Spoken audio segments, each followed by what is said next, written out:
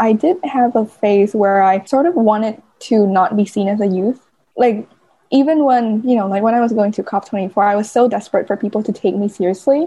And in my work for Climate Tracker, I really wanted people to take me seriously, that I identified as, freelance writer and journal and like climate tracker person from Saigon rather than youth climate advocate from Saigon.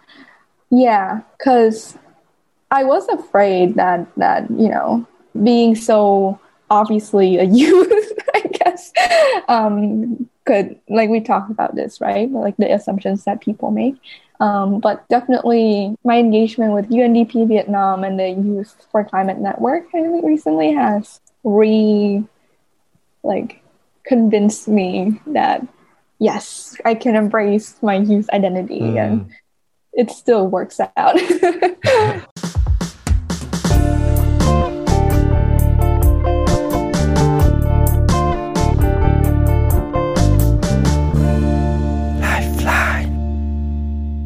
Hello everyone, my name is Din Long and welcome to the podcast Lifeline. In this podcast, I will interview people who are having a positive impact in their community and have a strong message that deserves to be shared. We will dive deeper into their journey becoming a change maker, and hopefully you can take away some insights for your own journey.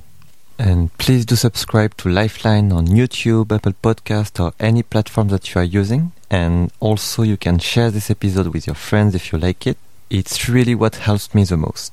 Mai is a climate journalist and youth advocate from Vietnam. She writes poetry about mosquitoes, trained aspiring climate journalist, and has coordinated the first ever special report on youth climate action in Vietnam with UNDP Vietnam. She shares with us the start of her climate advocacy at 13 years old, her experience as the youngest climate tracker journalism fellow at the 24th UN Climate Change Conference, or COP24, and how she's been moving towards youth empowerment and engagement with the Youth for Climate Network. We discuss how she trained herself to become a journalist, her challenges as a youth, and how she reconnected with her youth identity, and all the small moments that made a difference in her life.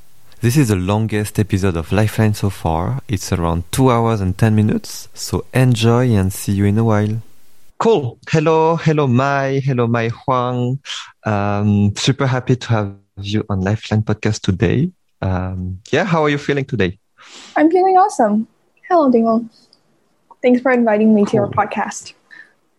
Yes, I think, so I had the idea to invite you for a long time. And I'll just remind a bit how we know each other. So what I say makes sense for everyone. But I think, how do I know you actually? Oh yeah, no, it's from the Indo-Pacific. Yes. Dialogue. Yes, I remember. I don't even remember what I. Oh yeah, it was about social entrepreneurship and young people. So I got invited to speak there, and I was so excited to see delegates from Vietnam as well. So I think we just added each other on Facebook. Then I was following what you were doing. I was like, oh, she's from Climate Tracker. I heard about it. I want to know more about Climate Tracker. So we had a call about that. And at the same time, everything happened really like in parallel. Everyone in UNDP Vietnam was like, you have to invite Mai Huang as a speaker. I was like, oh, it's perfect coincidence. I'm speaking to her tomorrow. So, I think all the dots connected. And, we invited you as a speaker for 2 sessions. So one, you were explaining about with your life, basically, like a mini version of Lifeline, very tiny version of your life. And the other, you were sharing about the special report you are leading. We'll come back to this, hopefully, today. But anyway, I just want to share that during the session, I think every time you spoke, like really the chat went crazy. But I think more than other speakers, I think that was amazing. In the feedback form also, I told that by messenger. I want to say it out loud as well. But yes, so many, we asked this question, what is one speaker that inspired you? So many people said Mai, Huang, Mai, like all the possible combinations of your name. Someone even said the Vietnamese girl who's a journalist, but I don't remember her name. I guess it was you. So, and then Linka kept telling me, I want to hear Mai Huang in Lifeline podcast. I was like, yes. I mean, actually, that was the plan. So, okay, let's just do this as quickly as possible. Okay, so that was a lot of momentum building for everyone and a long intro, but yeah. No pressure, right? Yeah, no pressure. Yeah, maybe I'll just invite you if you want to introduce yourself, where you're calling from, and who is Mai Huang. All right, so hi everyone. My name is Mai Huang. First name is Mai and last name is Huang. It gets very confusing because, well, I went to school in the US for a while, but in Vietnam, the name is last name before first name. So even Vietnamese people get confused about whether my name is Mai or Huang, but you can call me Mai. And I'm recording right now in my bedroom in Saigon, Vietnam, which is where I'm from. And yeah, mostly grew up here. Cool. I love reading out loud how people usually introduce themselves on their LinkedIn, on their blogs, on their everything. And I found a lot of funny stuff. Is that what you're going to be doing now? Yes. I have two versions of what I found. One is okay. Should I start with the short version or the? Okay, let's start with the short version. But the Facebook version is I write poetry about mosquitoes. Yes. Would you like to elaborate a bit on that? To elaborate on that? Oh, okay. So the story behind that was I started writing poetry when I was around, I think, 13. Yeah, 12 or 13. And especially I went to boarding school for high school in the US. So I was 14 when I was in the US for the first time, and I was terribly homesick because I was pretty much on my own in a different country with strange people. It was very strange, and I really felt homesick. So that's when I started writing a lot, and it was sort of like a way for me to process what I was going through, and yeah, it was fun as well. I really enjoyed writing, and then I vividly remember because Vietnam, you haven't been here yet, it's notorious for mosquitoes. They're everywhere. And especially my house, because it's in a pretty suburb, like slightly rural area. It's still in Saigon, like Ho Chi Minh City, but definitely not the city center. There's a lot of like trees and wild grass and animals around. So there's a lot of mosquitoes, especially like after around 6 or 7 p.m. Like I cannot sit in the living room because I would get bitten by like 10 mosquitoes. So I always thought of that as a nuisance, of course. But then when I went to the US, I realized there were no mosquitoes until May when, also for context, I went to school in the Northeast. So it's like really cold most of the time. Very, very different climate from Vietnam. So it wasn't until May when like things were blooming, it was finally sunny and spring, that some mosquitoes came out. And then I got bitten by one mosquito and I was like, oh my God, mosquito! And I felt so happy. It was really funny. None of my friends could understand why I was so happy to be bitten by a mosquito, but I wrote a whole poem about that. And then I think I sent it to my English teacher at the time and she really loved it. So yeah, that's been my Facebook bio ever since I wrote a story about a mosquito. It's so interesting because, I mean, I see like mosquito is like, the symbol of your homesickness to Vietnam. And it's so funny because when I read the sentence, I mean, obviously I didn't think about what you just said, but okay, well, I will share with you what I thought when I thought, because in the hot, I mean, we'll come back to that, but in the hot seat, you were sharing how you were sharing like why climate journalism is important. Mm-hmm. I mean, for you, it's important because you want to highlight human stories and people stories beyond just fact and figures. Even if it's important, you want people to relate and understand what is the impact in their daily life. Mm-hmm. So I thought that was the more poetry part, like poetry is like, writing beautiful human stories. And I thought mosquitoes were just like the symbol of climate change somehow in the biodiversity nature. So I thought it was like this sentence that really summarized your work with Climate Tracker, your climate change advocacy. But actually, not really. Well, I mean, as time went on, I did sort of, the reason why I still kept with that bio is I was thinking, yeah, like, I think it fits with the, writing and like biodiversity idea as well. But the true origin story was literally I was writing a poem about a mosquito. No, but that's cool. That now, sentence you can just use for different contexts, and you have different stories. Mm-hmm. Cool. Okay, so the second bio. It's not really a bio, but actually, it's very similar to. I love it to Tuan. So for the record, I interviewed Tuan. 2 weeks ago. No, was it Tuan from Vietnam, from YNET? Oh no, not Tuan. Tuan Sarzinski. Oh, Tuan Sarzinski. Yes, him. Sorry, my Vietnamese accent. So he also writes this on his Medium, a lot of different words, even me a bit on my Instagram, random stuff. So I will read yours, and then I would love, I don't know, any funny stories, explanation. But yeah, so I found it on your personal blog, very difficult to find, but which is, oh my, what is that? Freelance writer and journal from Saigon, PEA graduate, ASEAN child, fire horse high, somebody's burrito, sustainable virtual investor, happy when house hopping, aspiring open water diver, learner of human imperfections, lover of greens, an evolving being. And do you remember the last one? No. Okay, it's currently without affiliations, 2021.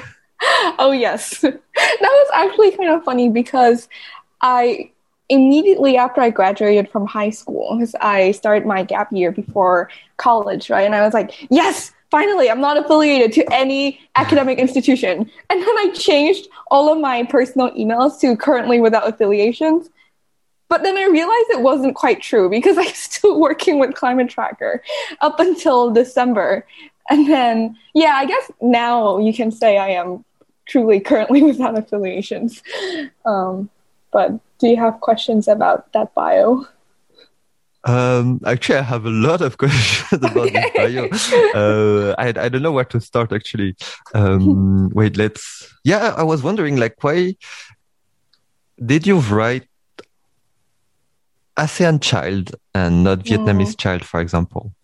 Good question. I think that so I updated that bio around 7 months ago. I think definitely a year and a half or 2 years ago, I would have written Vietnamese child. But then the more climate change work I did, and also I think particularly Climate Tracker was operating a lot on a regional basis. So I had a lot of opportunities to do stuff with people in the Southeast Asia region and sort of think about the region as a whole and its common challenges and potential. So it just felt more right by the time that I was writing my bio for that website to say ASEAN child. And yeah, I think climate change affects all of the ASEAN countries to a very high degree, especially Vietnam and Philippines rank consistently as one of the top most affected, and Thailand as well. So yeah, I think working in climate change has pushed me to think about the world in terms of a more regional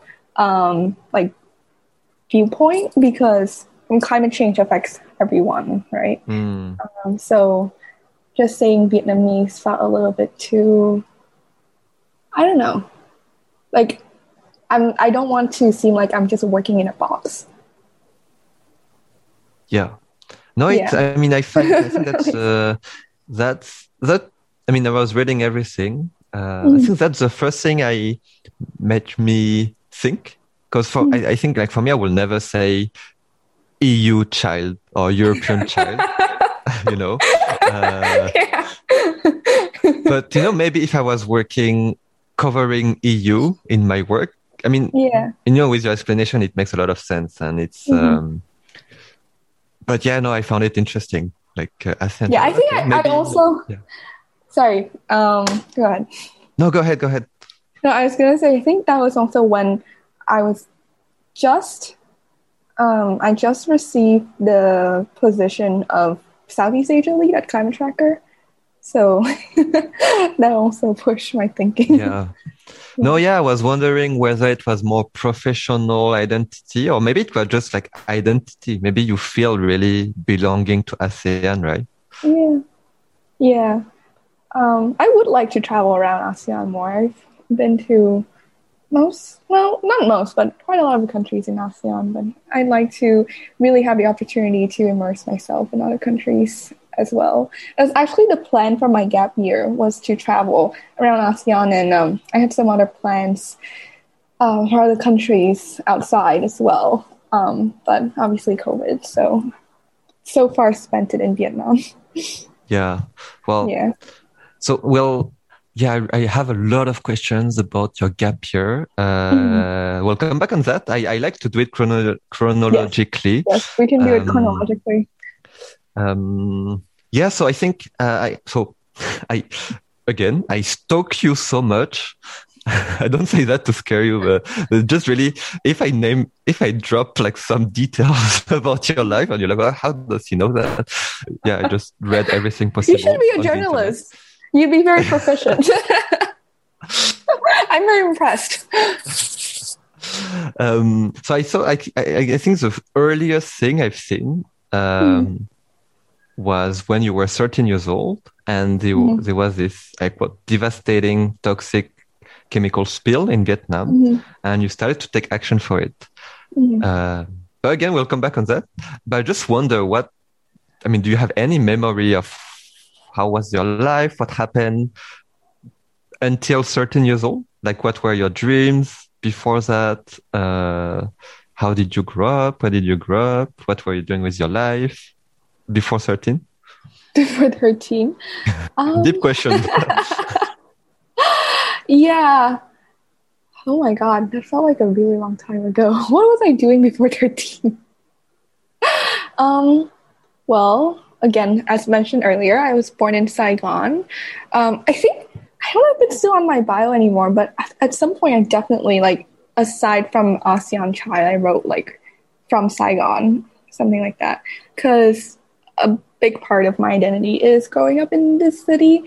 And, I think before 13, I just went to school and did the normal, school student stuff. I enjoyed reading a lot. That was one of the things that I vividly remember. I would bring a book into school, a lot of times. And not a lot of people related with how much I love reading, which was a little bit difficult for me, especially in primary school, because I was seen as a nerd.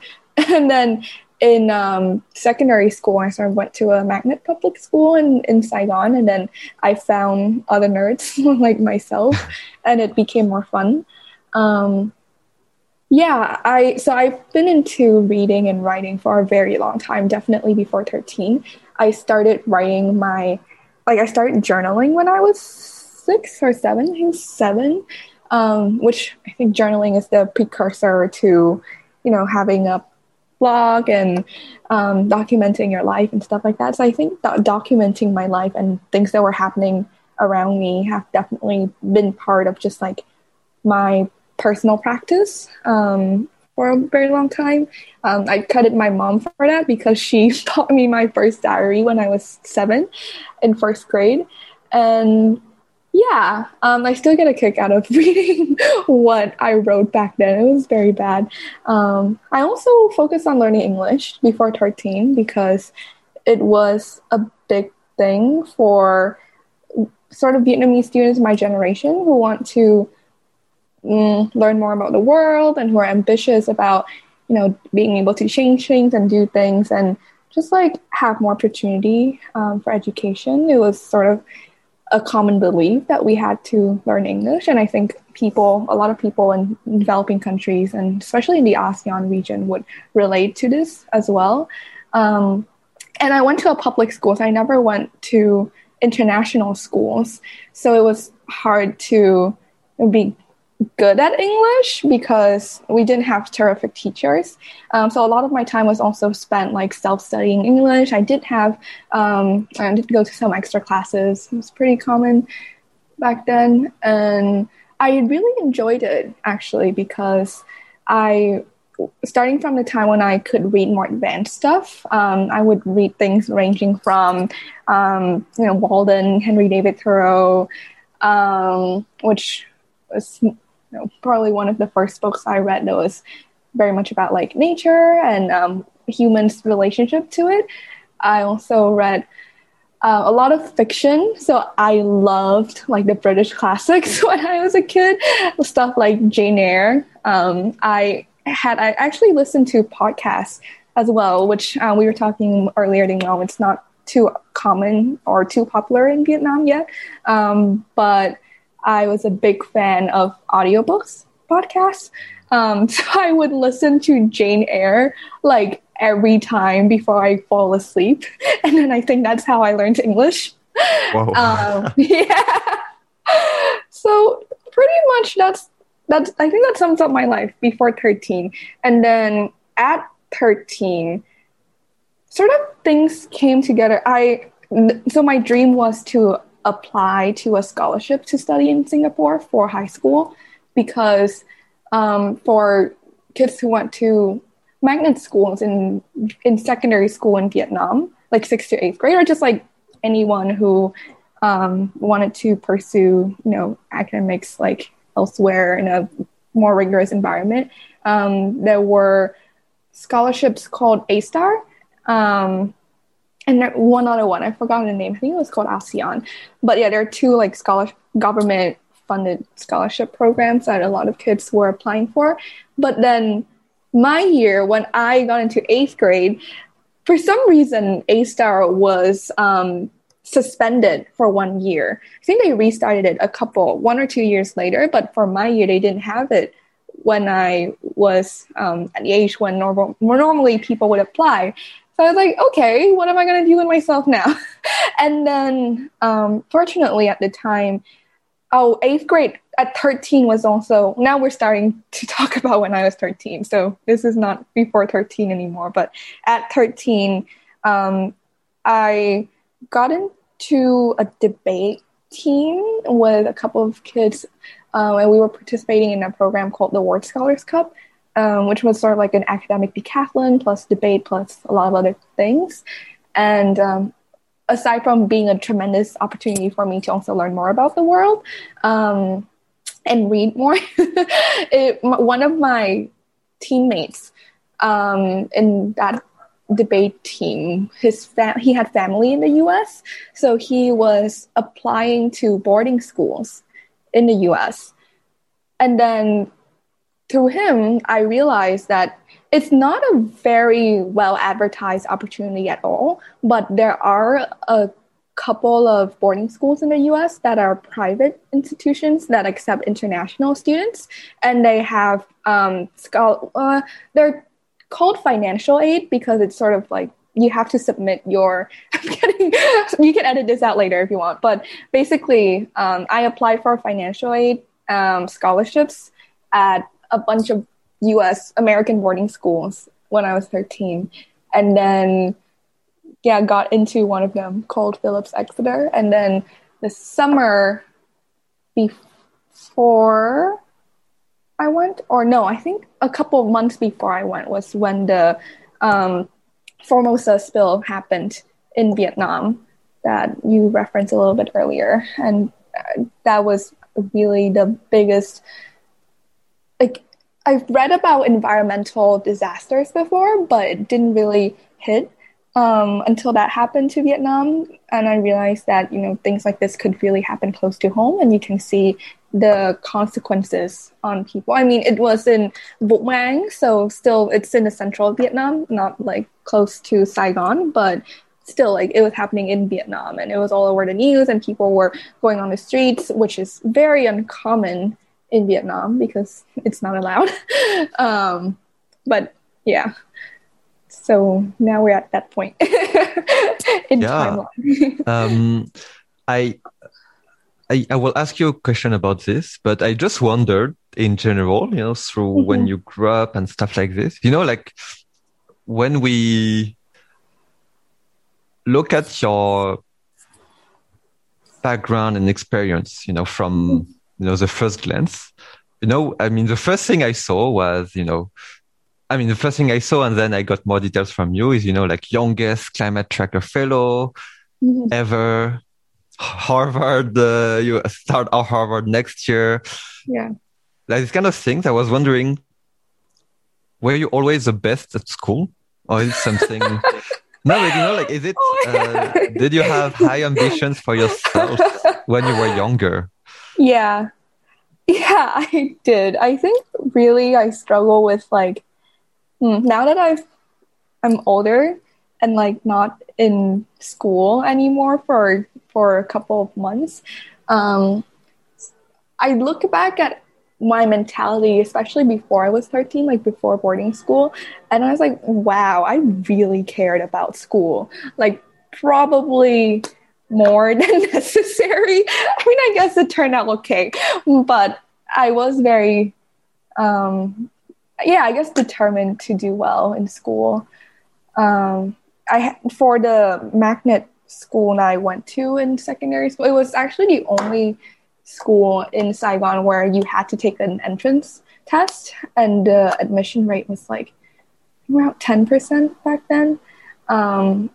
So there was definitely some pressure that I put on myself to like, I really want to go to school and I really want to do well because I want to have, these other opportunities down the line to further my education, etc. So yeah, I may or may have not have been valedictorian a couple of times, but did it come from I don't know, your parents, or it was self pressure? I think most of it was self pressure. Although my parents definitely they cared, but they didn't pressure me. So especially my mom would always worry about me being overworked, and like, I remember she would take me out to, I don't know, like the cinema or the mall all the time. She was like, you need to take a break. You don't need any more studying today. But my dad, I think, was the one who really cultivated in me the idea that you can study abroad, even without having relatives in a certain country. And it's something that I could aim for if I want to, take on that challenge. And yeah, ever since a very young age, I think they did, send me to some extra English classes, and sort of kindled a spark in me about how important it was to make sure that I would be well equipped with all of these tools to learn more about the world later on. And my dad also, he never like pressured me to, get first prize in school or like get into this selective program or that program, but he did sort of describe to me the reality of how competitive it would be for a young Vietnamese girl who wants to study abroad without relatives or family connections, and it would also be very expensive, if prohibitively expensive, if I didn't get scholarships. So I was aware of the competitive realities of the things that I wanted to do. So I think that turned into like me setting goals and sort of pressuring myself to do all of that. But yeah, now I think I'm sorry for breaking your chronological order, but I think now I'm at a point where it's a little bit scary because I need to figure out like, wow, I have so many opportunities that happened because I set out goals and tried hard to achieve them, but also I was tremendously lucky in a lot of ways. And now I need to figure out how to make it all worth it. So that's the scary part. Trying to do well in school was easier in retrospective. Yeah. Yeah. I mean, no, I mean, it's, I like chronological order, but I can always go back and forth. No worries. Yeah. But since we are speaking about this topic, um,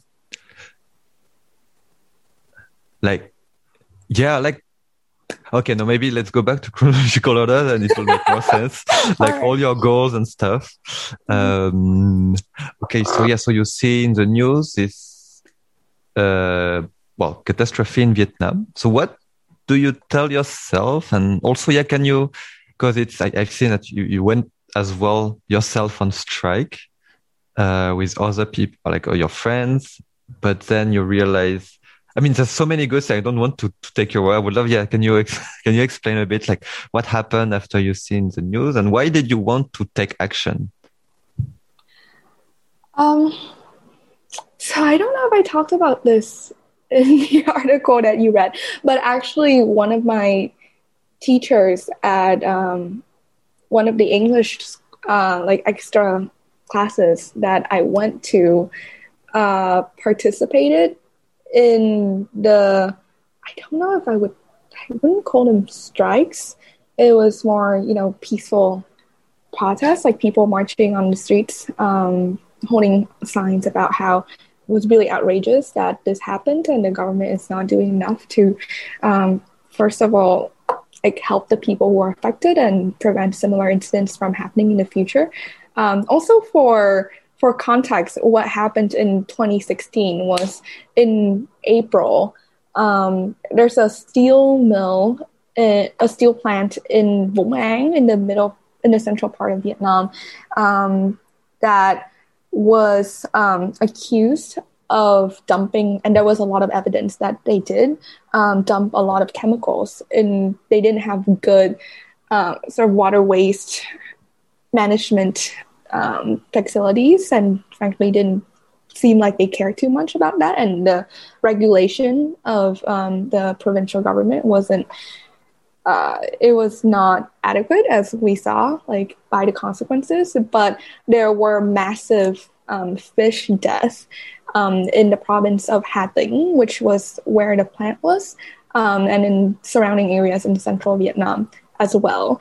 So the fish death, it was like tons and tons of fish, and then people were doing experiments of like, putting fresh fish into the water and see how long it would take for them to die. And like, it was something crazy. Like a lot of fish would die in just like an hour of being in that water. So everyone knew that something really bad was going on, except the plant kept denying responsibility.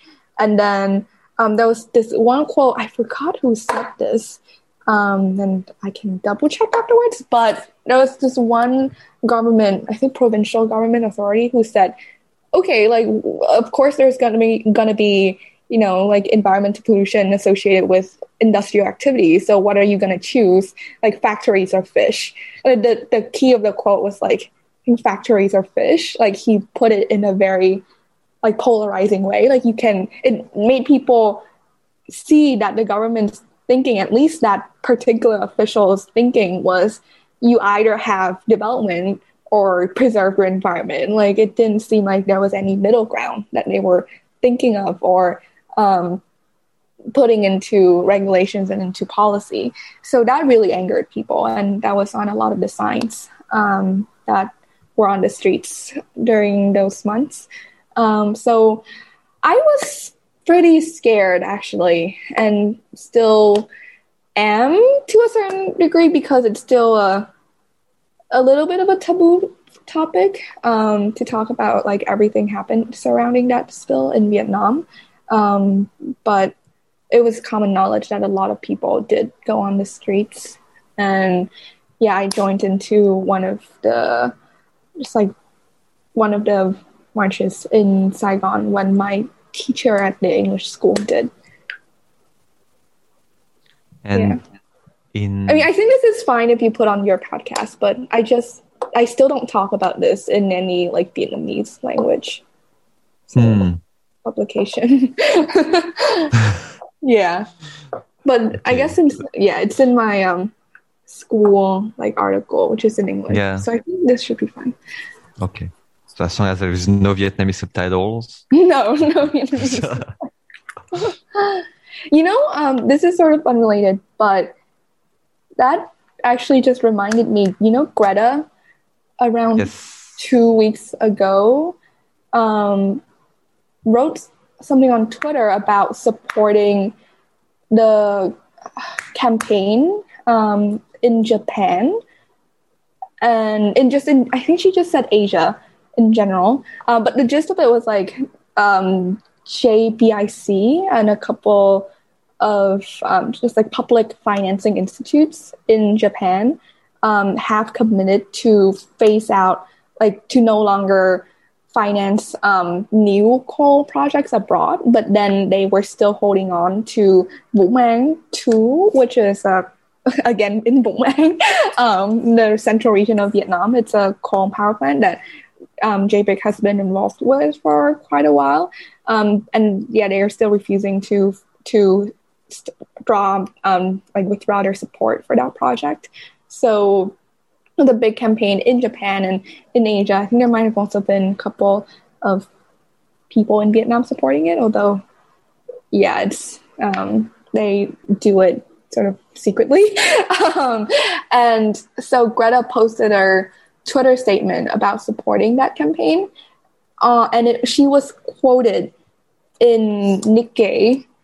Wait, I actually want to search this up. Do you mind if I do this? It's not about me personally, but it relates. Yeah, go ahead. Okay. So, and I want to get the quotes right. So it's on Nikkei Asia.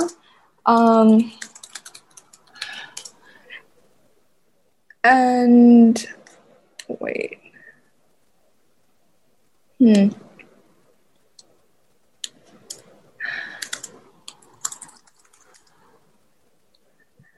Yeah, so the article was called Greta Thunberg Joins Asian Charge Against Vietnam Coal Plant. And she was quoted as saying, Swedish environmental activist Greta Thunberg has lent her support to young climate protesters, the word was protesters, in Japan, South Korea, and Vietnam to oppose the Vũ Mang 2 coal-fired power plant project in Vietnam. So that's the lead. And the day that article came out, it was translated into Vietnamese by a bunch of Facebook groups that generated a lot of heated discussion in the climate advocate community in Vietnam, because everyone could foresee how just the use of the word protest would turn, when translated into Vietnamese, would turn a lot of people against Greta and against climate advocates in general, because how taboo a subject it still is in Vietnam. And at first I was shocked that people were so worried, because in a way I have been in the US for a while and sort of more used to the idea that, like, I'm still wary when it comes to how far I can push it in Vietnam, but like I did participate in the climate strikes in the US and sort of have this idea that, Vietnam is getting to a place where it's more okay to talk about these things. But then it turned out that people's concerns were very much valid, because like literally an hour or two after the English article came up, there were these Vietnamese translations on the Facebook groups that really sort of hyped up the extent to which like protesters meant. And then there were a bunch of comments from people. I read a couple of them and then I basically could not continue because they were being so mean about Greta and about the prospect of having protesters in Vietnam. So yeah, that was a little bit of a blunt reminder for me of how, it's just, I don't want to be like overly pessimistic or anything, but I just am constantly like being in Vietnam and wanting to do work that matters in Vietnam. I think one has to be very aware of the realities and how advocacy here looks different, very different from advocacy in in a lot of places, and particularly in the US, where I was for a while. And no, it's interesting. Like, because you mentioned all like the heated comments, but like, do they come from? I mean, who would write? I mean, yeah, that's a good question, right? Like, part of me wants to believe that these are just like random bots that write the comments. I didn't like stalk the people who wrote the comments because there were so many, but it took on a very like condescending tone towards Greta, and also just like drawing parallel between or saying that climate protesters in Vietnam are the same as people who like would cause havoc and like be violent and stuff like that, just from that one quote. Yeah. So, yeah, it was tough to read.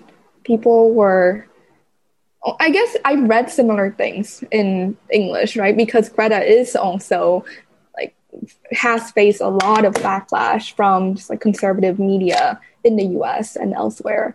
But in Vietnam, it takes on a different tone because the very act of like her calling for the strikes and the word protest has such a connotation here, I guess.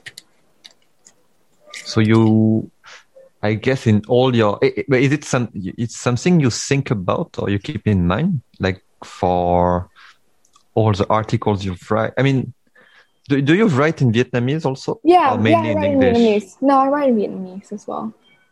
Most But of the climate tracker articles I wrote, all of them were for, like, before I became part of Climate Tracker, when I was a fellow, I had to publish in Vietnamese media. So all of them were for Vietnamese news outlets. Some of them were in English, but I'd say maybe like 60-70% of the articles were in Vietnamese. So it was tricky to navigate, like, how best to phrase certain things. Yeah. Yeah. Actually, that's what you did, right? After the peaceful protest, after the spill. I mean, I read on this article was great, but I read on this article, you said, during the protest, it's when, I'm not sure if it's storytelling or if it's true or if you said, but you said, yeah, it's a moment where you realize you had a voice.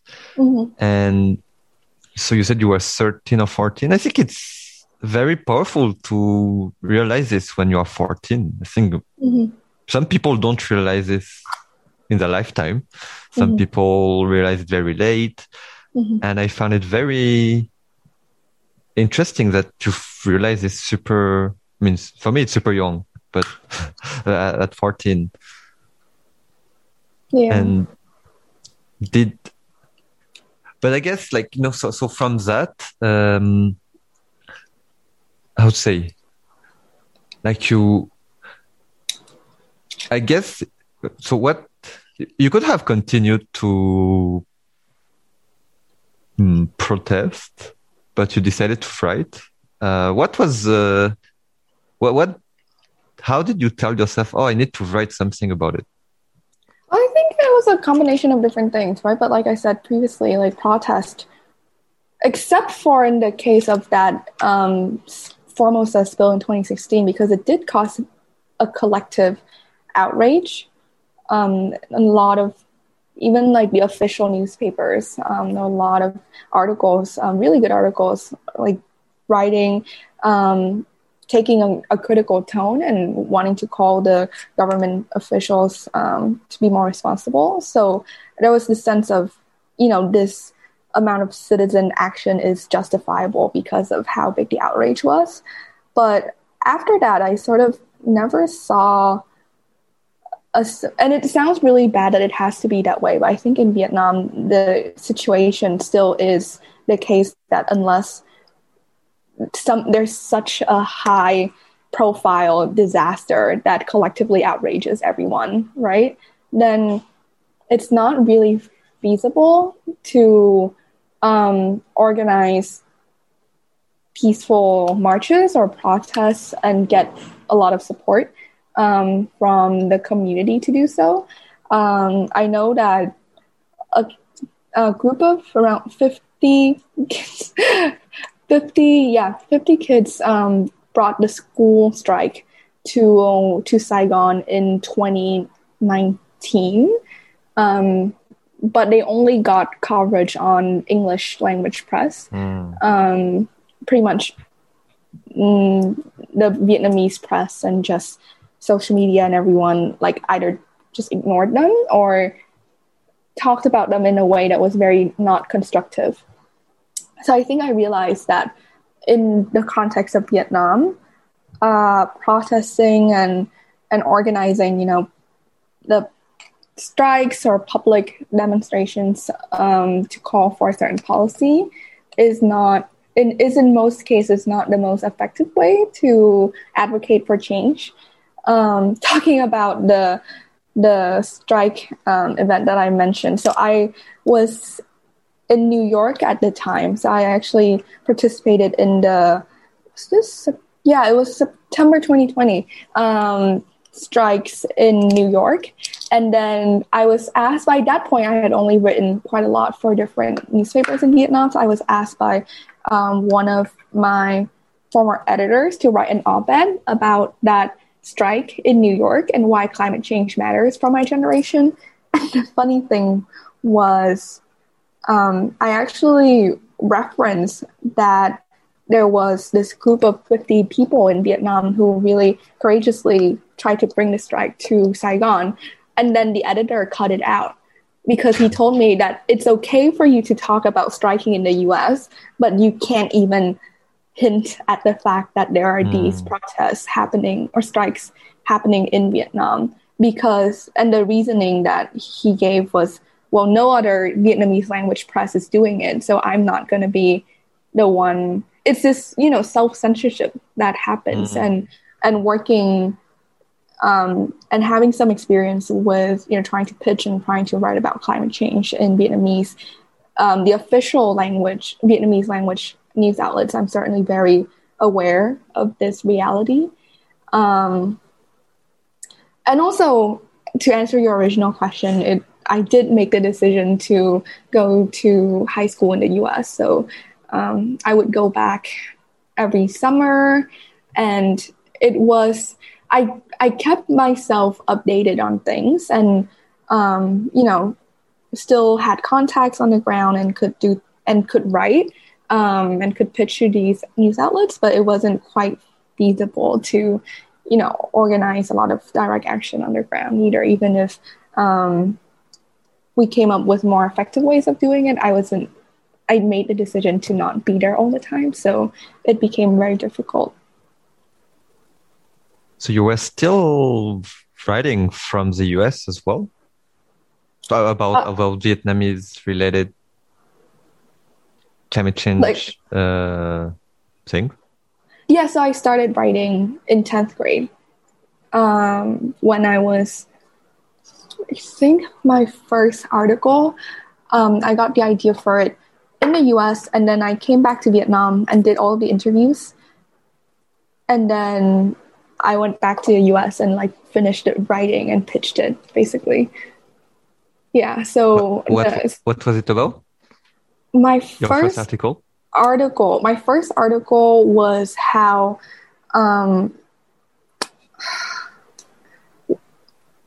okay. It had to do with how climate change was impacting ethnic minorities in the northwest mountain regions of Vietnam. So I interviewed a couple of people who did work in that region, and I think I talked about how the rising temperatures affected crops and people's livelihoods. also talks about how it related to more instances of floods happening, and yeah, generally how ethnic minorities in those regions already had it very hard in the first place, and are generally like lacking in mobility, like compared to people in other regions. And then climate change made it really difficult for them to live in this place where they've been for a very long time. So that was my very first climate article that I wrote in 10th grade. So you had this idea of topic, yeah, but you wanted to do the interviews, write it, and pitch it. I mean, that was a plan, or you just had the idea and. Because, like I have a lot of ideas of stuff I would like to write, but I don't necessarily think to pitch them to newspapers. Right. So I had the idea, and then it's like, I really want to actually write the story and have people read it. I think at the time I was in 2016, right before studying abroad, going to the US, I organized a Model UN conference in Saigon. It was actually one of the first conferences for public school students, because previously there were debate tournaments and like such opportunities, but mostly limited to international schools in Saigon. So I wanted to organize one that was more accessible to everyone. And then that event got some press coverage, which is how I managed to get in contact with some journalists and editors that helped me pitch the article in 10th grade. So that would be 2017 when I pitched the article. How were you already aware of the process of, like, you need to, like, if you asked me a few years ago, write, right. So how to write the correct article, where to pitch it, how to pitch it. So this is where my decision to go to school in the US actually also really impacted I am right now in a positive way, because my school it's called a preparatory school, which means that they really do a good job of like allowing students to have all of these pre-professional clubs and opportunities to, try out different things that would not be available to high school students in a lot of places otherwise, and definitely would not have been available to me if I had stayed in Vietnam. But I joined the school newspaper. Like, pretty much it was one of the first things I did when I got to school in 2016. I think when I first joined a newspaper, I didn't quite like envision myself as, I'm going to use this medium, since I can't be in Vietnam and I can't protest in Vietnam, and that's not the most effective thing to do anyway. I'm going to, go into climate journalism and affect change that way. I didn't think about all of that just yet when I got started, but I was aware that I was very passionate about writing, and I was sort of good at writing. So, and I felt excited about the idea of not just writing about myself or writing fiction work, which I'd done previously, but, writing about other people and things that were happening, and potentially raising awareness about some very important issues in my school community. So I joined the newspaper, and it's called the Exonian. You can search it up, and it's actually one of the oldest student-run newspapers in the U.S. Established in 1880 something. I should know this, but it's been around for more than 200 years or so. No, more than 100. And my board was, when I became the editor, I was the 141st board. So that's how long the newspaper has been around. So long story short, they really had terrific advisors who were former journalists who were passionate about, cultivating this appreciation for journalism and journalistic practices in the younger generation. So right away, I was assigned 1 or 2 articles every week in my 9th grade, and was sort of taught on this job, how to do it properly by people who had decades of professional experience, plus my peers who also have done the newspaper and have pitched to professional news outlets in the US. So I learned pretty quickly. And then by 10th grade, by 2017, I was getting like 4 articles per week that I wrote for the school newspaper. And so I felt pretty confident in my ability to, structure a news article and go about getting interviews and, journalism ethics and things like that. So yeah, that's when I also got the idea of writing about climate change in Vietnamese and pitching it to Vietnamese outlets. Everything sort of came together at the right time. And then shortly after I knew about Climate Tracker. So it's very, very lucky how the stars aligned. Do you have the same writing process when you are writing in English or in Vietnamese? I mean, the journalism process is pretty much the same, right? Like you come up with an idea. Hopefully it's a good idea, a timely issue. People should care about it. And then you think of your angle, and then you think of who you're going to interview, what are your sources, and then you interview them and you write the article. So it's pretty much the same, but obviously the actual like writing in the Vietnamese language is different from from writing in English. And yeah, I struggle more with writing in Vietnamese, honestly, despite pretty much being educated in the Vietnamese public school system for 8 years. I still when I first started out, I was a little bit self-conscious about like, oh, is my writing like does it sound westernized? Because I started writing articles in English, but then I think the more I did it, the more I just learned and became more confident in both languages. And no, I find it interesting because I don't write a lot, but from time to time I write some articles, or sometimes people ask me to write articles. And last time I had to write something in French. I think I mostly write only in English as well. So I was like, oh my God. Most of the words are like, the beautiful sentence, like expressions I like, I have it in English only. So then I'm like trying to put it in French. It doesn't work at all.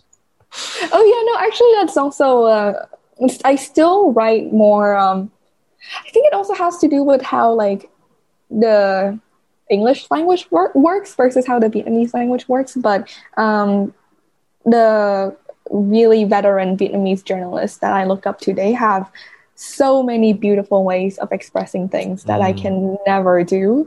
And a lot of there is an expectation in the Vietnamese press that even when you're writing journalistically, the writing has to be beautiful. Like it's pretty common to see, descriptions of like when someone brings up a source that they interviewed, you could see like descriptions of what the person was wearing or like how their hands look like and things like that. And I don't do that stuff in my writing, but I guess I try to make it up by other ways. So I think the gist of it is like, as long as you have a good topic and you're able to interview interesting sources and, you communicate in a way that people can understand, and people are willing to overlook the lack of flowery language. Yeah, in my writing. I read a few of your newsletter, but also articles. And I think, coming back to what you said, you try to humanize climate change stories. I really like I don't know if it's a conscious style or if everyone does that actually, but I like to always start with the story of someone in the chapeau. When you were always writing like this, or when did you realize that you wanted to write like this? That's a good question. In the chapeau or in English, I usually call it the lead. But there are a couple of different ways of doing it. There's the dry way of just, introducing the topic, or introducing some stats. But I always found it, like, as a reader, more engaging to read articles that start with a person. You feel like the issue is more humanized. It is tricky, though, because you also don't want to get too much into one person's story, because in order for whatever point you're making to be convincing, you have to have multiple sources and be backed up by facts and figures as well. But yeah, when I have the opportunity of finding one good source that I can use as the lead, I try to do so in a succinct way. I think I learned that also at my school newspaper, where especially with the longer articles that we write, like the investigative, long form articles, it's more effective to start with a person. I've also written articles that are just, talking about an event or talking about more straightforward. For articles that are less than 700 words, I usually don't start with a person, but articles longer than 900, like 900 to 1500 or longer, I usually do if I can. Yeah. And coming back to Climate Tracker, so look, the first time you engaged with them was when they sent you to Poland, or did you do anything with them before that, actually? Because in 2018, they also were running. So I knew about Climate Tracker actually through a student organization that I co-founded that was doing a lot of organizing debate tournaments and just in general getting high school and middle school kids in Vietnam to think about social issues more critically. And then I think in 2018, we posted a series of articles. Other people wrote this, but I was just sort of creating the content plan for the year, but trying to get other people write about a bunch of issues, including the environment. So then in 2018, Climate Tracker was specifically looking for young writers and young journalists from Vietnam to apply for an opportunity to cover the intersessional for COP in Bonn. So one of the program officers actually reached out to the Facebook page that I co-managed. And then I was like checking the inbox, and then I realized that there was this opportunity. And then I sort of read more about Climate Tracker. I read more about what sort of opportunities they were offering. And then the program officer, Arthur was his name. He actually was like, yeah, can you guys like help us promote this on your fan page or something? And I was like, yeah, sure, we can promote it. And then dutifully we did, but I don't know if other people applied because they saw the post on like my organization's fan page, but I definitely applied.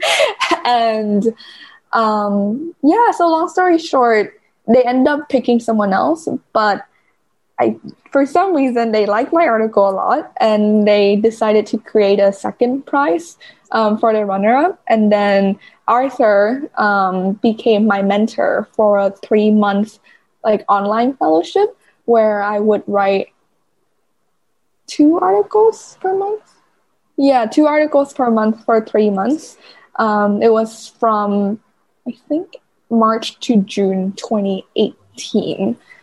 And I had a terrific time. Arthur was a terrific mentor, and he really helped me with the pitching process because even though I had some contacts, I was still struggling a little bit to pitch.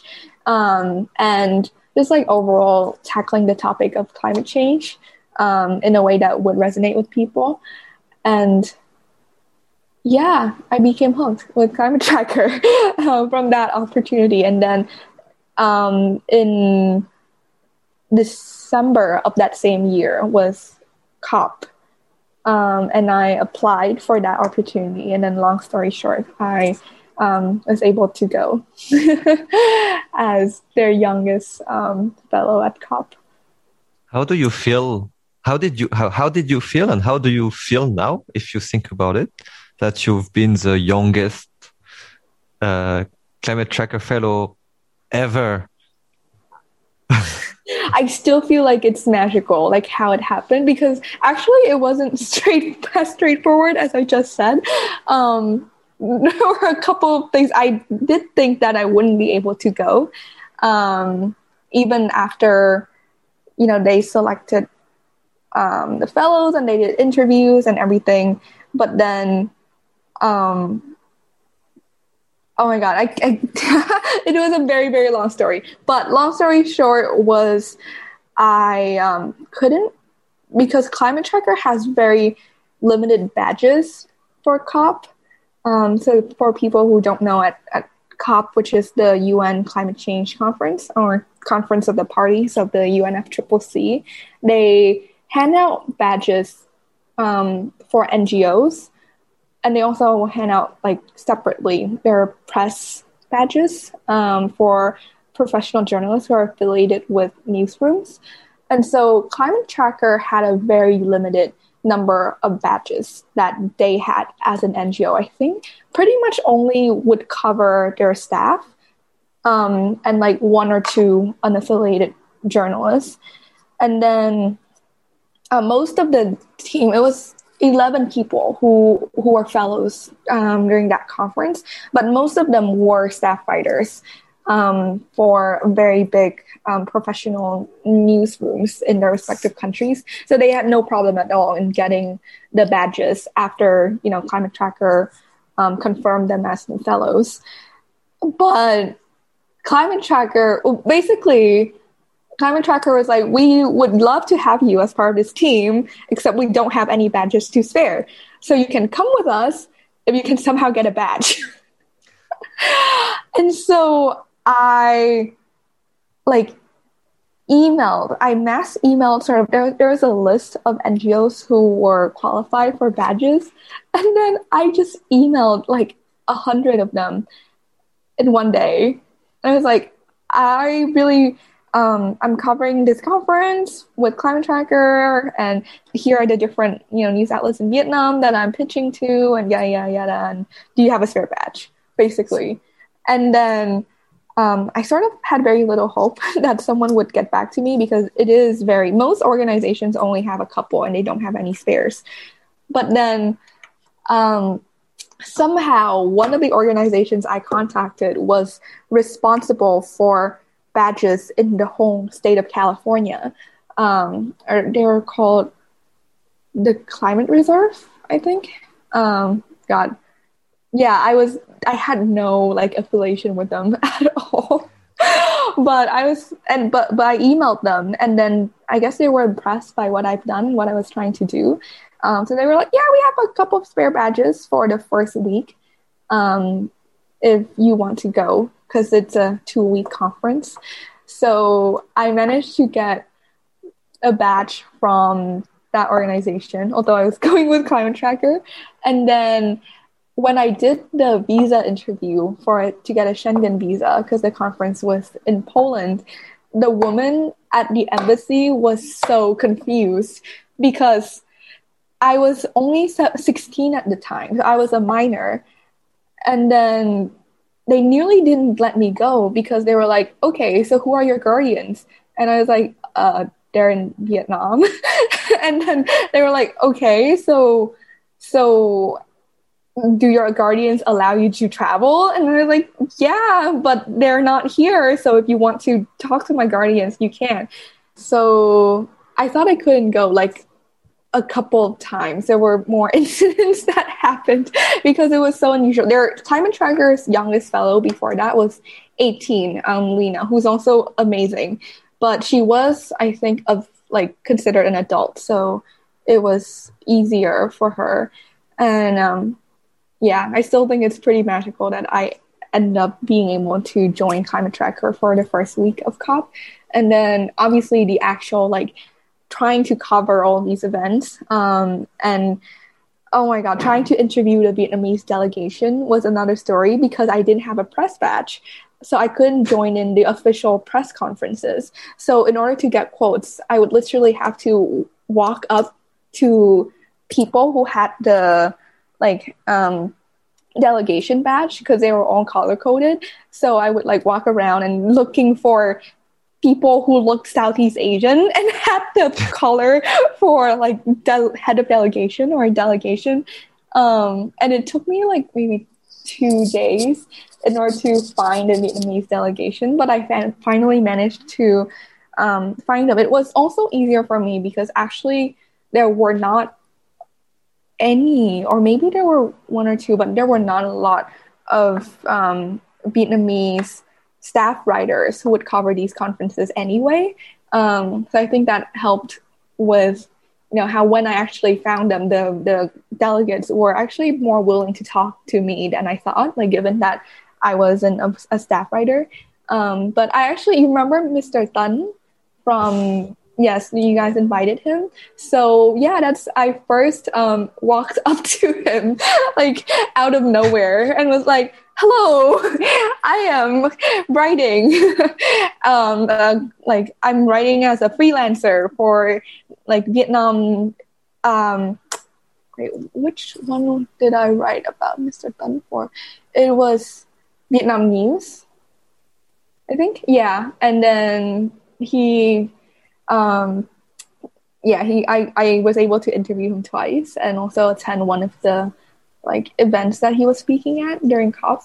And overall, I think I wrote 10, something like, because I don't quite remember because a lot of my articles were, some of them were pretty short, and then there were 2 longer ones that I'm very proud of, one of which was about the concept of just transition in Vietnam. And then the other one was about how Vietnam is one of the top 10 countries affected. It was the 7th most affected country by climate change, according to German Watch Index. And German Watch is an NGO that they release an index every year, ranking the different countries. And then I wrote an article about that, but also incorporating quotes from Mr. Tan about what the government was doing. So those were my 2 proudest articles from that conference, but there were also, 6 or 7 more shorter, just like news event type articles that I managed to get published. But overall, it was there was one more article that wasn't specifically about Vietnam, but I got to interview Pan Mao Zai, who was chair of the first working group of the IPCC. So he's a physicist and scientist from China. And I had a conversation with him about what IPCC, because 2018 was also when the IPCC 1.5 report came out. So a lot of the conversations at COP that year was about that report. So I was able to ask Pan Mozai about what the report meant for developing countries like Vietnam. And that one was published on Eco Business, which is a more regional outlet. But yeah, those were my 3 proudest articles. And I still think of COP24 as like that 1 week where I learned more about climate change and climate policy than pretty much any other time in my life. And also, I think further cemented my realization that a young person can have an impact if one tries hard enough, and relying on, what are your skill sets and what are the things that you can bring to the table that would fit the context of how advocacy can work in your country. Yeah. Yeah, no, that's so cool. I want to say so many things right now. I have to choose. But maybe, I think from all the stories that you have been telling me, I think for me, it was a perfect example of I'm sure you are scared of what I'm going to say. No, but of, young, active youth, like someone who work.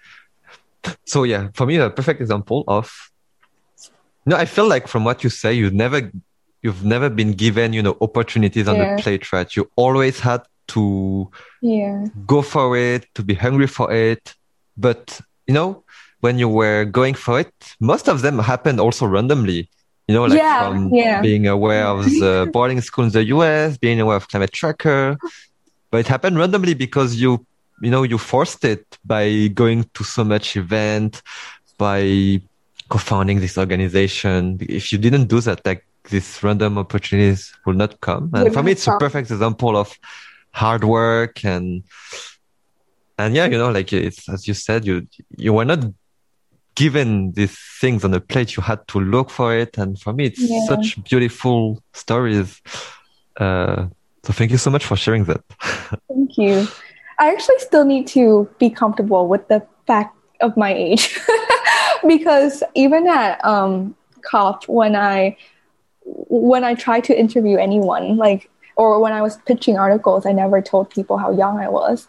I mean, if anyone asked, I would have told them, but I very much tried and hoped that they would not ask. I'm actually still not sure if Mr. Thun knows how old I am. He probably does. But up until I met him again at the youth national right shop that UNDP Vietnam organized in December. And then the first thing he asked me was which newspaper are you writing for now? I think he thought I was a professional staff writer for a newspaper. And I was like, I'm working for an NGO called Climate Tracker now. I changed industry. Now I'm with Climate Tracker. Yeah, I changed industries. Do you see so now you're 18? Do you see that as a... Yes, I'm 18, turning 19 soon. Okay. When? March 6th. Okay. Do you see that as in the context of the work you're doing and the people you are meeting, do you see that as do you see that as a strength or not as a strength to be almost 19? Good question. Yeah. I simultaneously feel too young and too old at the same time in a lot of the things I do.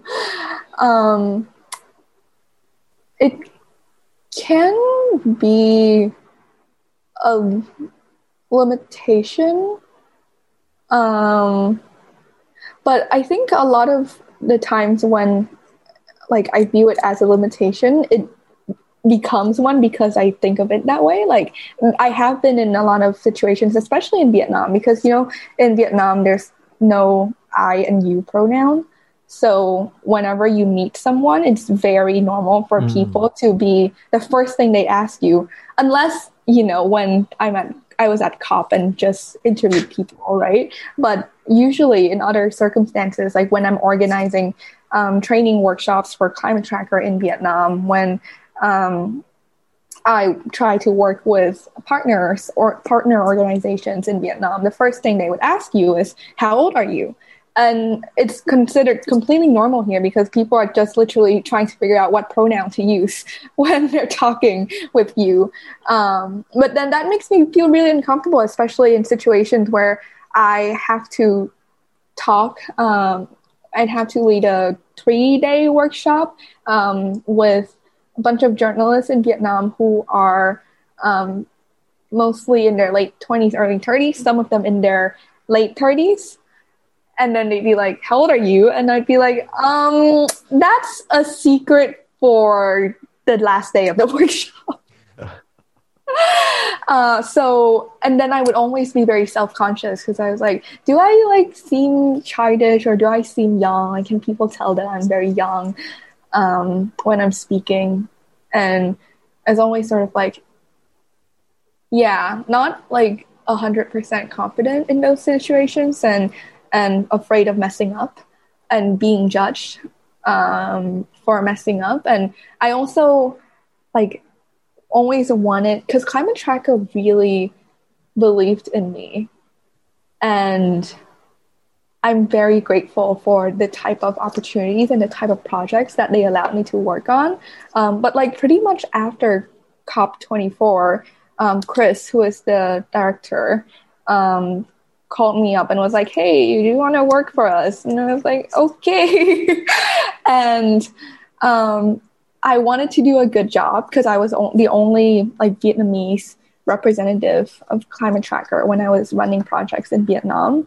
And I was like always very scared of people making assumptions about, oh, like Climate Tracker is like, I don't want people to think that Climate Tracker is somehow like unprofessional for, having an 18-year-old like run all of these events and programs.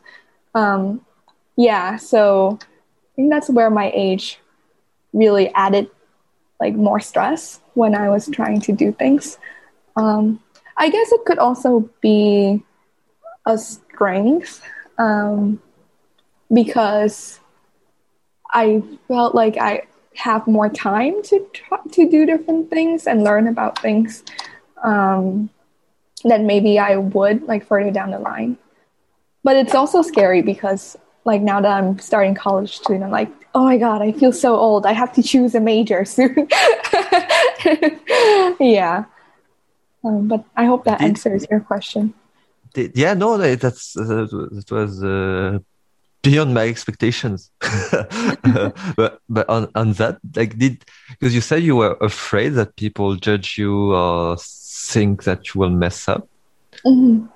Did you get any negative reactions from people when you said, I'm 16, 17, 18? Did some people, because I can really, I spoke with some, young activists and they tell me, I want to speak to political leader or whoever. They see that I'm 16, they just stop respecting me. Yeah. Or they don't care about what I say. Did you face these situations? Yes. Especially like after the workshops when I had to answer the question, or people also stalk me on social media like you did. And I don't try to hide the fact that I'm, young. So if people really stalk, they can find out pretty easily. So I've had people say things like, some things are just patronizing. It's not dismissive, but people say things like, oh, like when I was your age, I was only like, I don't know, like I didn't know anything. And like, yeah, things like that. It makes me feel a little bit uncomfortable. And then some people would... I always do that. Okay, I should stop. Okay. Yeah. No, like this. When I was your age, I was just playing video games. I don't have bad intentions, but if it makes people uncomfortable, then maybe I should stop. Yeah, because I don't know. It just makes me feel like they're saying, "Oh, I'm too young to be doing serious things." No, for me, my intention is really, I say that because I'm impressed. Not to say you should go back to play video games, but more to say that's so cool that you are doing this at 18. You are much more advanced than who I was at 18. I say it this way, more than you should play with but maybe that's not how people feel it. I don't know, but that's a good thing. But hopefully I didn't say that to you when we first met. No, it's okay. I've gotten used to it. And yeah, like some people have said things like, oh, then why did Climate Tracker like hire you? Or like, why did that partner? Because usually in my workshops, I would be working with a couple of local partners as well. And then people would be like, then why did the partner bring you on? I've had someone say that. And it was a little bit like, okay. Like, I hope, and then I try to think of it as like, because usually I've never had a bad review for the project itself, from the journalists who participated. So I've never had people say, oh, like that was a waste of my time, I didn't learn anything, or things like that. It's always been pretty decent to pretty great reviews.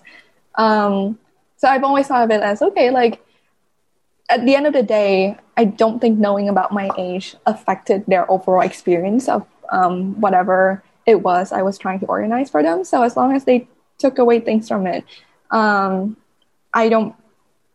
I shouldn't be upset by whether they recognize it as my work or the work of, my partners or older people. So, yeah. Yeah, no, definitely. I mean, I think, especially if you say it after the workshop, I think people should judge you not on your age, but on the quality of the workshop, on the content of what you're writing. So yeah, for me, I still find it even sad that people still judge you on your age after the workshop, because they should just realize, oh wow, she's so young, but the workshop was so amazing. Wow, not something else. Yeah. But anyway,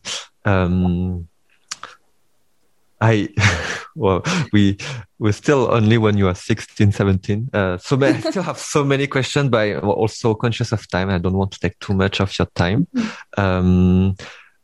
Okay, so I think just to give you an idea, I have maybe one last question on the UNDP Vietnam report. One question about Harvard, very curious. And then the final 3 questions I always ask to everyone. Okay, so sounds good. 5 more questions. Yes. So about the report, part of the climate dialogue, we asked you to share a bit, but you only had very pressurized, limited time. So I would love if you could share a bit about the report that you are leading with UNDP Vietnam, which was about identifying the bottlenecks for young Vietnamese climate activists. You could share a bit about the experience, but also what have you learned through all the interviews that could help young Vietnamese young people to take action for the climate? Yeah. So actually the report has 3 main sections. The first one is a stakeholding sort of, sorry, no, that's not a word. Stock taking. I've been talking for too long.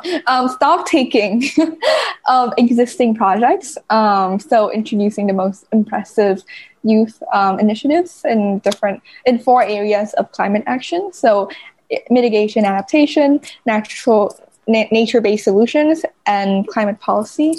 And then the second part is to identify the bottlenecks, like you mentioned.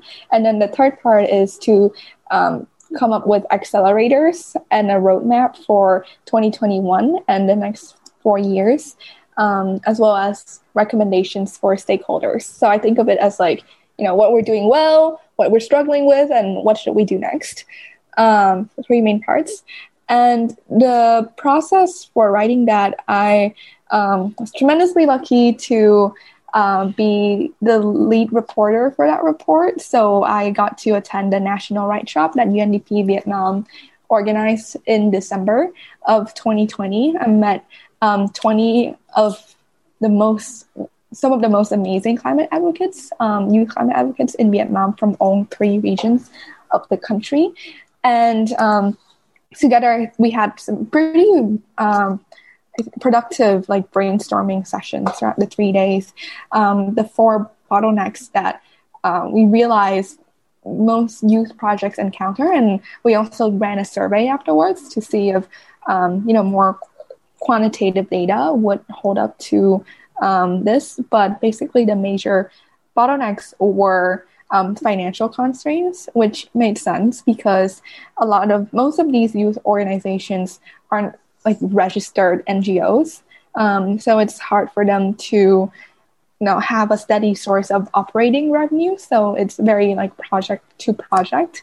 And the second largest obstacle was engaging with stakeholders. A lot of people raised stories of how, even though through the dialogue and through other opportunities to engage with people like Mr. Tan and individuals, the national government in the Ministry of Natural Resources and Environment, MONRE in Vietnam, who were very supportive of the idea of youth advocacy for climate and youth initiatives for climate action. When you come down to the local levels, it's not always the same story.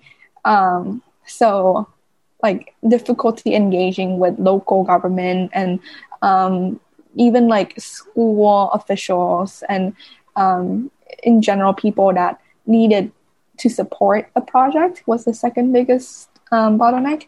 And then the third one had to do with skills. Skills like how to write a budget proposal, how to manage a project, how to deal with human resource issues.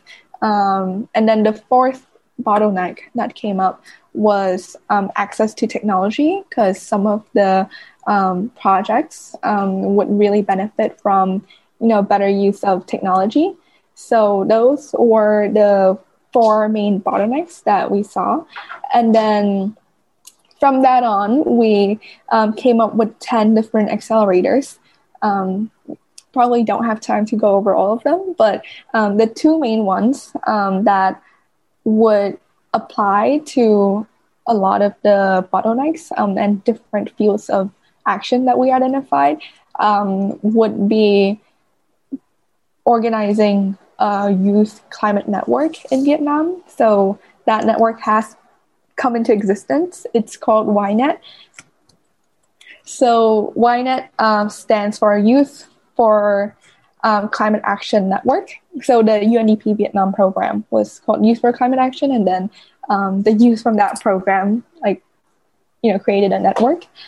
So it's called YNET because of that. And yeah, YNET has a lot of plans for this year. So I'm very excited about what's going to come from the network and more broadly the report. And then the second accelerator that we proposed was a climate learning hub. So that would be a centralized hub of information in Vietnamese and hopefully some ethnic minority languages as well, that would really provide interactive and understandable briefs on different climate issues as well as updates on climate policy in Vietnam. So those are the two accelerators, the three biggest ones. And then, we also have recommendations for stakeholders and how best they can support further youth action. So I'm very proud of the report. It's currently in final stages of editing, although I am not very sure when it will be officially presented to the public, because that also depends on UNDP Vietnam. But whenever that happens, I hope that a lot of people read it, especially youth, as the stakeholders that we hope to engage with as well. You wrote it. It will be written in two languages, right? Oh, yeah, it's been, okay. Yes, it's been written in two languages. I'm currently putting in final edits on the English version because we finished the Vietnamese one first, and then final edits on the English one. Okay, can't wait to read it. No, really. Especially since I read somewhere that just a perfect opportunity to name drop this, that you were perfectionist, so you were always trying to get the perfect sentence, and well, I do that too, maybe not at the same level, but I can completely feel you. If there is one word I'm not satisfied with, I will not publish. So I'll just wait until I have an idea of which better word. It's pretty hard to be a perfectionist when you're writing a 60-page report, though. I gotta say that. Oh, you need a lot of time. Yes. But cool, when it's online, I can put the link as well in the notes of episode so that it's easy to find. Yay. And we're also virtually clapping. We cannot see that in the podcast.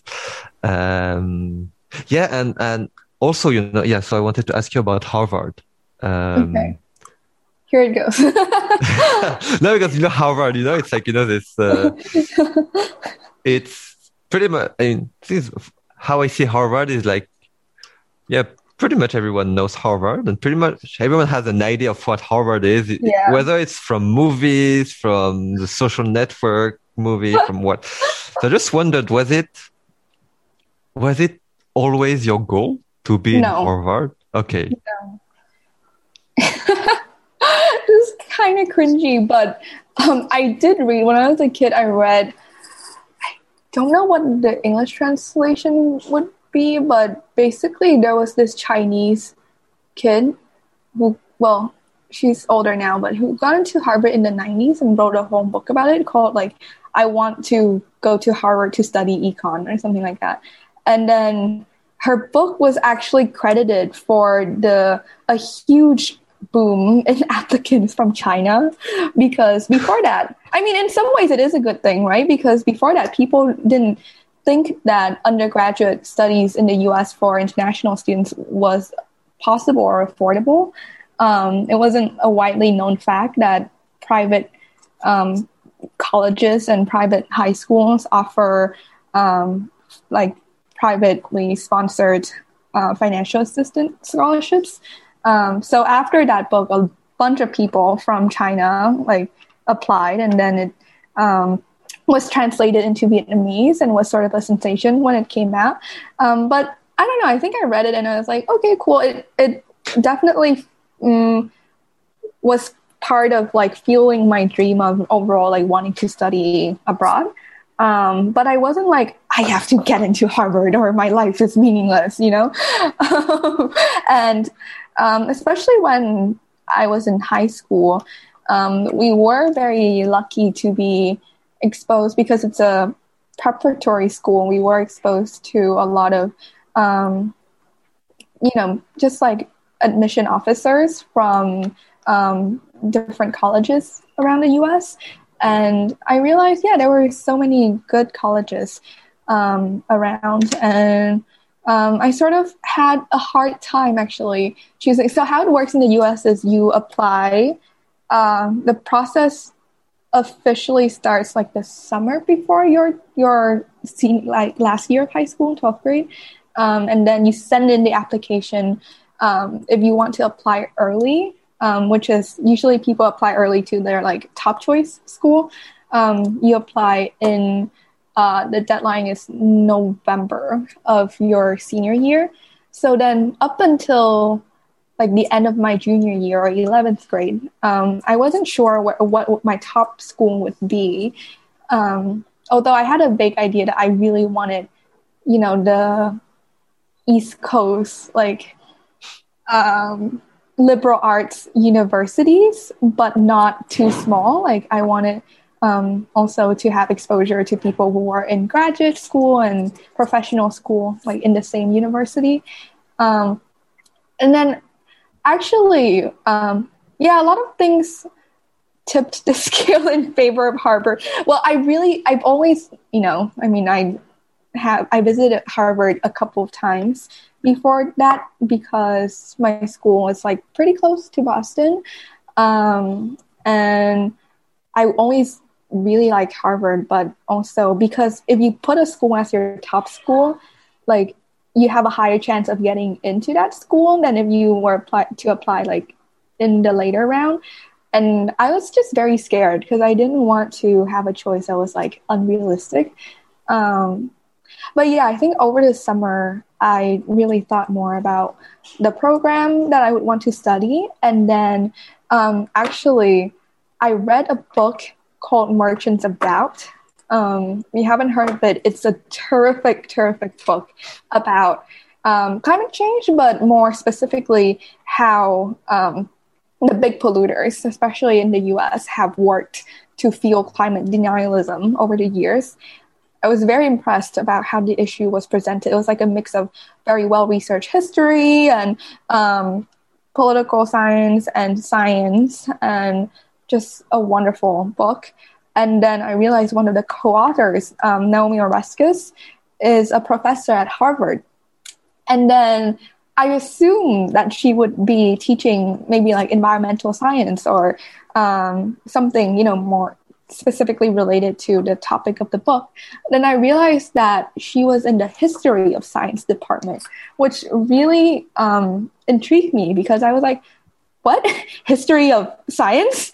I've never really heard of that major before and didn't quite know what it was. But then over the summer, I did more research and then I sort of realized it was the perfect one for me because the idea is you choose one science field that you're really passionate about and you have to take advanced courses and do research in that field.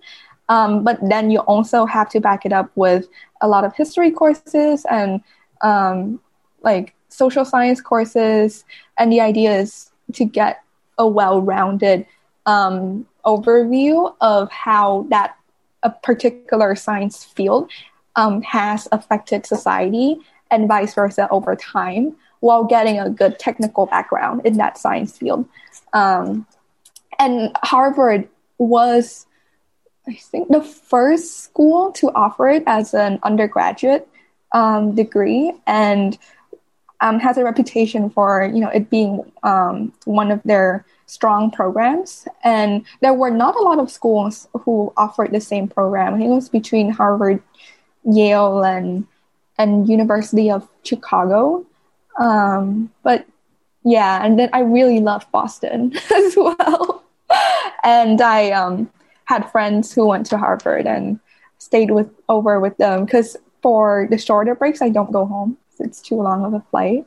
So I would crash their dorms in Harvard. One of the things that, like, I think people have in mind when they think about Harvard is it's a very, you know, uptight institution, and people are full of themselves and, you know, too like obnoxious and whatnot. And I also thought so at first, which was one of the reasons like Harvard wasn't always my dream school. But then I also crashed a friend's dorm like Thanksgiving. No, earlier in that, like in October, I think, of my senior year. So pretty much like a month and a half before the deadline for apps were due. And then I just realized people, at least I knew some people who were just so friendly and didn't let the fact of going to Harvard like get to them. You know what I mean? So yeah, I think getting to know the community was also a big factor in my decision. And no, I think it's interesting because at least in the case of France, or I don't know in other countries, it's a question I should ask more. You know, the top schools, many people want to go there just because it's a top school. Yeah. But, you know, I felt like it's not, I mean, it's because it's a top school, but for a specific topic that you really care about. And on that, I wonder, you know, you mentioned about all your future goals. You also, I personally think that you achieved a lot at 18. And now I'm scared of what I should say. But I wonder, like, what else do you want to do? And simple question, where do you see yourself when you are 28? Oh my God, in 10 years? Okay, so I really want to go back to doing science, because actually in high school, aside from, you know, being involved with Climate Tracker and writing a lot, I also did bio research, some like molecular bio stuff to do with genetics. And also I did a project. I was part of a team, like university team in Vietnam, where I was like interning at a lab that worked on trying to identify like different genes in coconuts that could contribute to greater tolerance salt of salinity, which is becoming very important given, you know, like salt intrusion in the Mekong Delta in Vietnam. But yeah, long story short, I think for my gap year, I have done a lot more in terms of, you know, gaining experience working not full time, but a lot of hours for Climate Tracker, and running a lot of interesting projects for them, and then writing a report for UNDP. So it's a lot of like community engagement and NGO work, which I've learned a lot from. But I think I'm in a place where I miss, you know, being in a more academic environment and doing science and finding out new things. So I definitely will try to get into a lab when I go to school, when I start school. I'm currently my work with Climate Tracker has made me really interested in energy, because obviously energy is one of the huge problems that people are trying to solve to combat climate change, right? And still meet the demands of the developing world, especially. So it's a huge question that have so many potential answers, but I almost regret, because out of the sciences that I did in high school, I was a lot better at bio and chem than I was at physics. So I also want to get a better grasp of the physics behind energy and energy planning and electrical planning, like electricity grids. So that's the short-term goal. And then at 28, where do I see myself? 28 would be 10 years from now. One possibility that I have recently contemplated is I'm interested in getting a law degree in the US, which in the US, you don't study law as a bachelor's degree. So you get another undergrad degree, and people who want to go into environmental law, for example, or legal consulting in the life science field, usually get a science undergrad degree, either a Bachelor of Science or just a more science field, and then they go to work in that field for 2 to 3 years, and then they go back to school for law school for 3 years.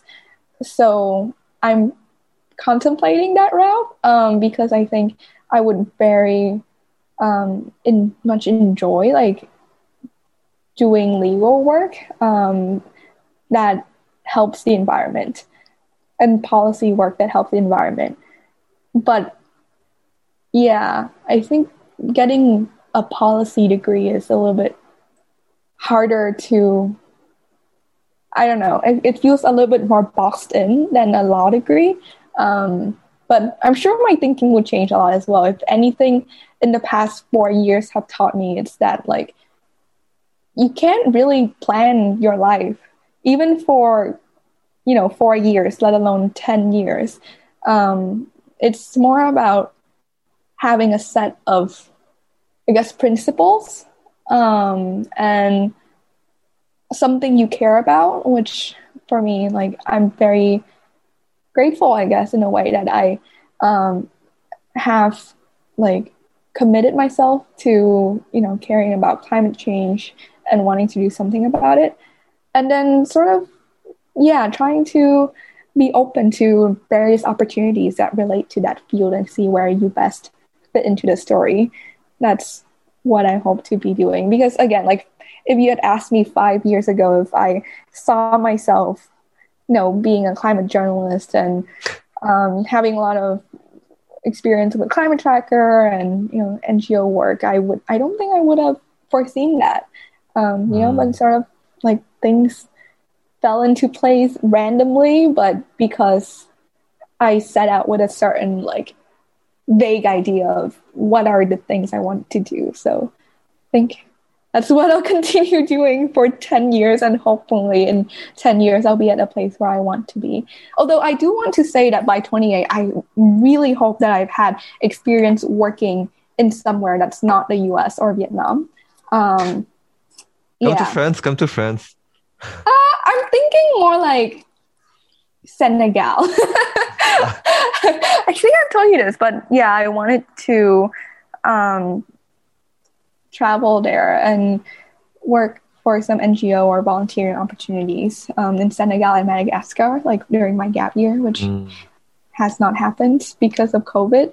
But I think actually COP24 was when I really had exposure and could meet a lot of youth from Africa. And I mean, I don't know if I had any prior biases or conceptions, but I just, I never had that opportunity to meet people like that before. And that it really, I was very impressed with how amazing the people I got to meet were. And just, I think ever since then, I've had this dream of getting to work in Africa, and specifically the countries that are affected by climate change, but also where a lot of cool things are happening to address that. So, yeah, hopefully I've done that by 28. Cool. So basically, to summarize it, you will be at the intersection of, I guess, climate journalism, youth engagement, policy, research, science, legal in Africa. Somewhere, something like this. Let's see how it unfolds. Yes, let's see how it unfolds. We'll see. Yeah, but I'm still very passionate about the developing countries. I know it's a rather dated term because, I mean, it can be used in a pejorative way, but just in the countries where things are still not set in stone in terms of how the system works and the legal system and the policy system and where there are so many potential but also so many things that could be done to better address climate change. And typically these are also the countries most affected by climate change, right, where there's a huge stake. So I don't know if I'll want to go back to Vietnam yet by 28. But I do want to go back to Vietnam eventually as well. At some point. We'll see at some point. Okay. And so we spoke about the 10-year into the future. Now I have a deeper question. Even if you look at your whole lifetime, how it's getting worse and worse. So how would you like people to remember you or to know you for? Well, that's actually a hard question. What do I want people to remember me for? Well, I think most people know me for climate journalism, right? as we've seen from the regional dialogue Vietnamese girl who is a climate journalist, although I don't remember her name. And I am proud of that association. I think I've been doing it for a while, not a tremendously long time, but it's something I do feel proud of for having had some sort of impact. And I guess just a young person who is trying to connect all of the dots and figure out how to best deal with climate change and also all of the challenges that we are facing today. I also want people to remember me as someone who is very rooted in Vietnam, in Saigon, in Vietnam, and in ASEAN, but also wants to learn more from the global community. And it's because climate change is such a global problem, right? Or an issue that affects everyone. So, yeah.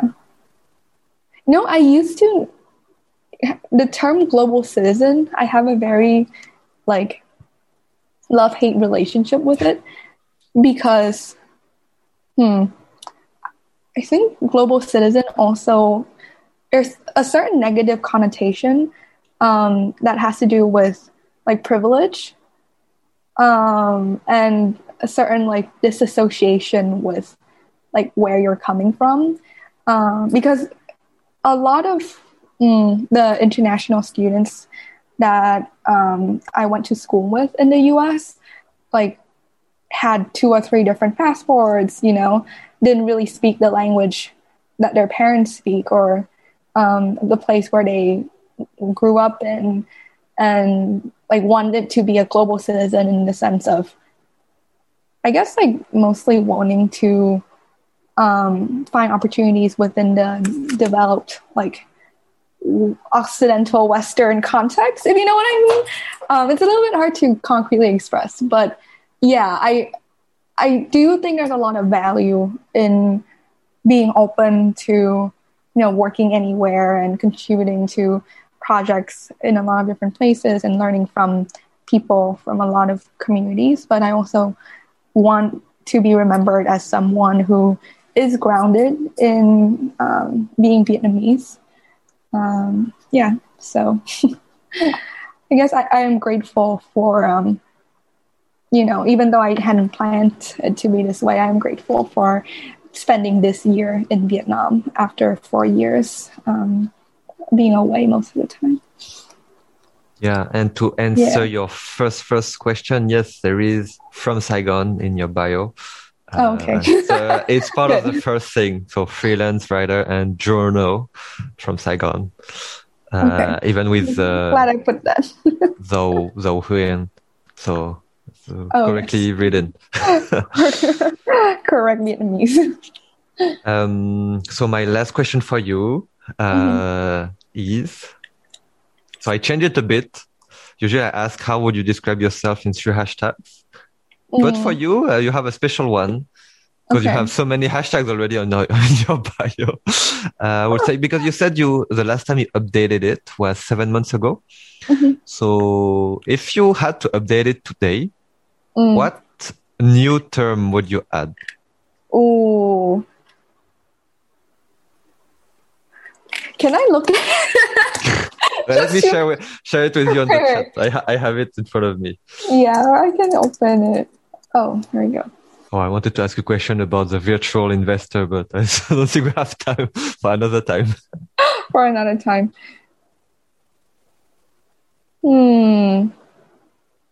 What would I add now?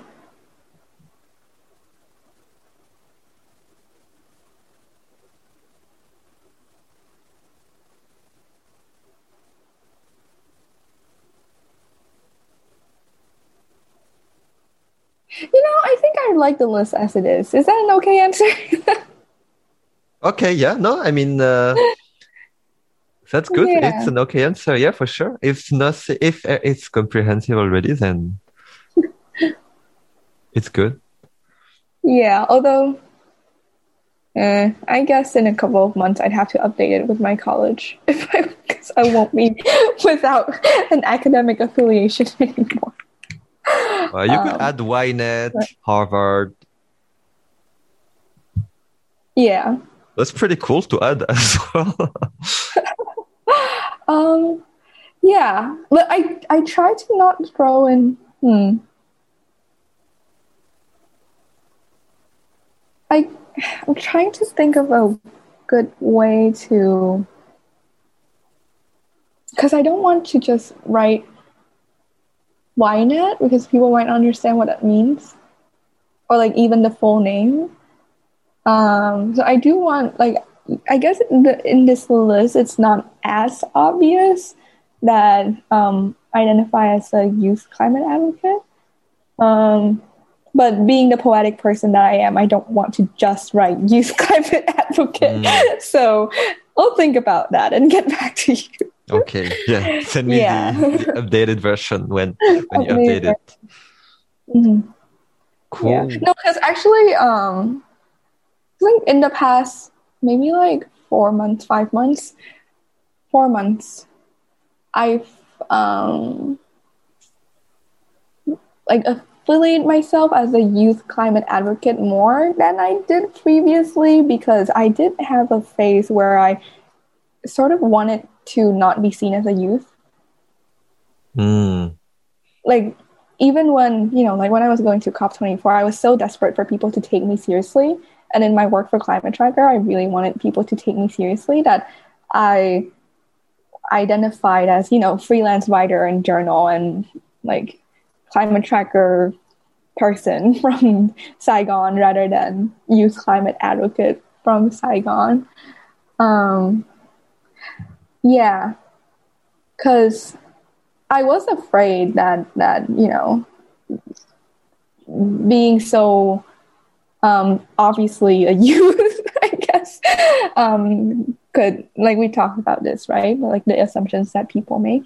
But definitely, my engagement with UNDP Vietnam and the Youth for Climate Network, I think recently has like convinced me that yes, I can embrace my youth identity, and it still works out. So yeah. Cool. Yeah, no, that's an interesting. I actually, yeah, I didn't think about this when reading your bio, but now that you say it, yeah, it doesn't. Mm-hmm. If people don't know you, they will mostly say you are very, yeah, that's true, poetic person, you know. Yeah. But no, cool. So yeah, no, thank you so much. This is my real final question. But where can people find you?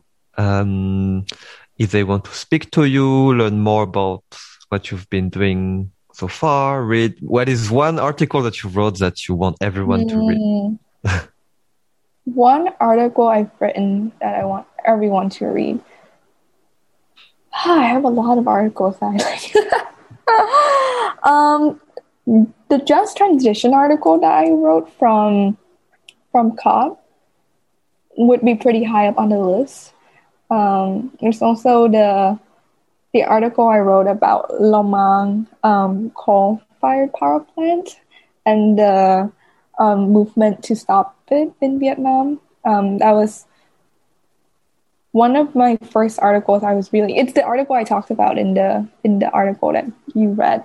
I'm very proud of it, although it was written earlier in my climate journalism career. So if I were to do it now, I'd do it differently. But I guess people can read that one as well. It's an important issue. Yeah. Cool. Yeah. And then if people want to find me, I can be found via very many channels. Although, depending on where people are, I have Facebook, LinkedIn, Twitter, and Instagram, and WhatsApp. So I think that covers everything. But yeah, you have pretty much everything. Yeah, I have pretty much everything because I work with people who use one of those, you know. So, but my email is my.nxhuang@gmail.com. And if people, I think my website probably still has, although I need to update the gap year newsletters part of it, but it has a pretty comprehensive list of stuff I've written. So you can find out find my website if you search myhuangportfolio.wordpress.com. Yeah. Yes. myhuangportfolio.wordpress.com. There you go. No, because I did have shortened URL that I paid for on WordPress, but I don't think that one is working anymore. But yeah, I think myhuangportfolio.wordpress.com probably works best. Okay, cool. So I'll put everything that you just mentioned, and I'll try to find the top 2 articles. I will just ask you for the links. No, thank you so much. I think for me that was yeah. Go ahead. The link to the articles are on the homepage of my website. Okay, the website perfect. that I just read out. Perfect. Yeah. So you go down bylines, journalism. I remember with all your poems as well. Yeah. So the Just Transition one that I mentioned is called Fighting a Just Transition as Vietnam Confronts Climate Change. And then the coal plant article is called Highlighting the Downside of Thermal Power. Perfect. Cool. Yes. So yeah, no, I think, yeah, it has, I've only done 1 2-hour episode previously. It has been with Shan that you know also. So I think this hot seat was special. No, thank you so much. And Shan, who was also with Climate Tracker as a fellow. Oh, that's maybe a Climate Tracker thing. We're great talkers. Yeah. But yeah, I'm sorry if I went on tangential rants at times. No, that's good. I mean, for me, the philosophy is everything. Anything that emerges is the right thing, right? But no, for me personally, I was super happy to know you a bit better. I mean, we've been on a few calls, but never got this level of details. But like never, yeah. I think it's for me, it's super interesting to understand how you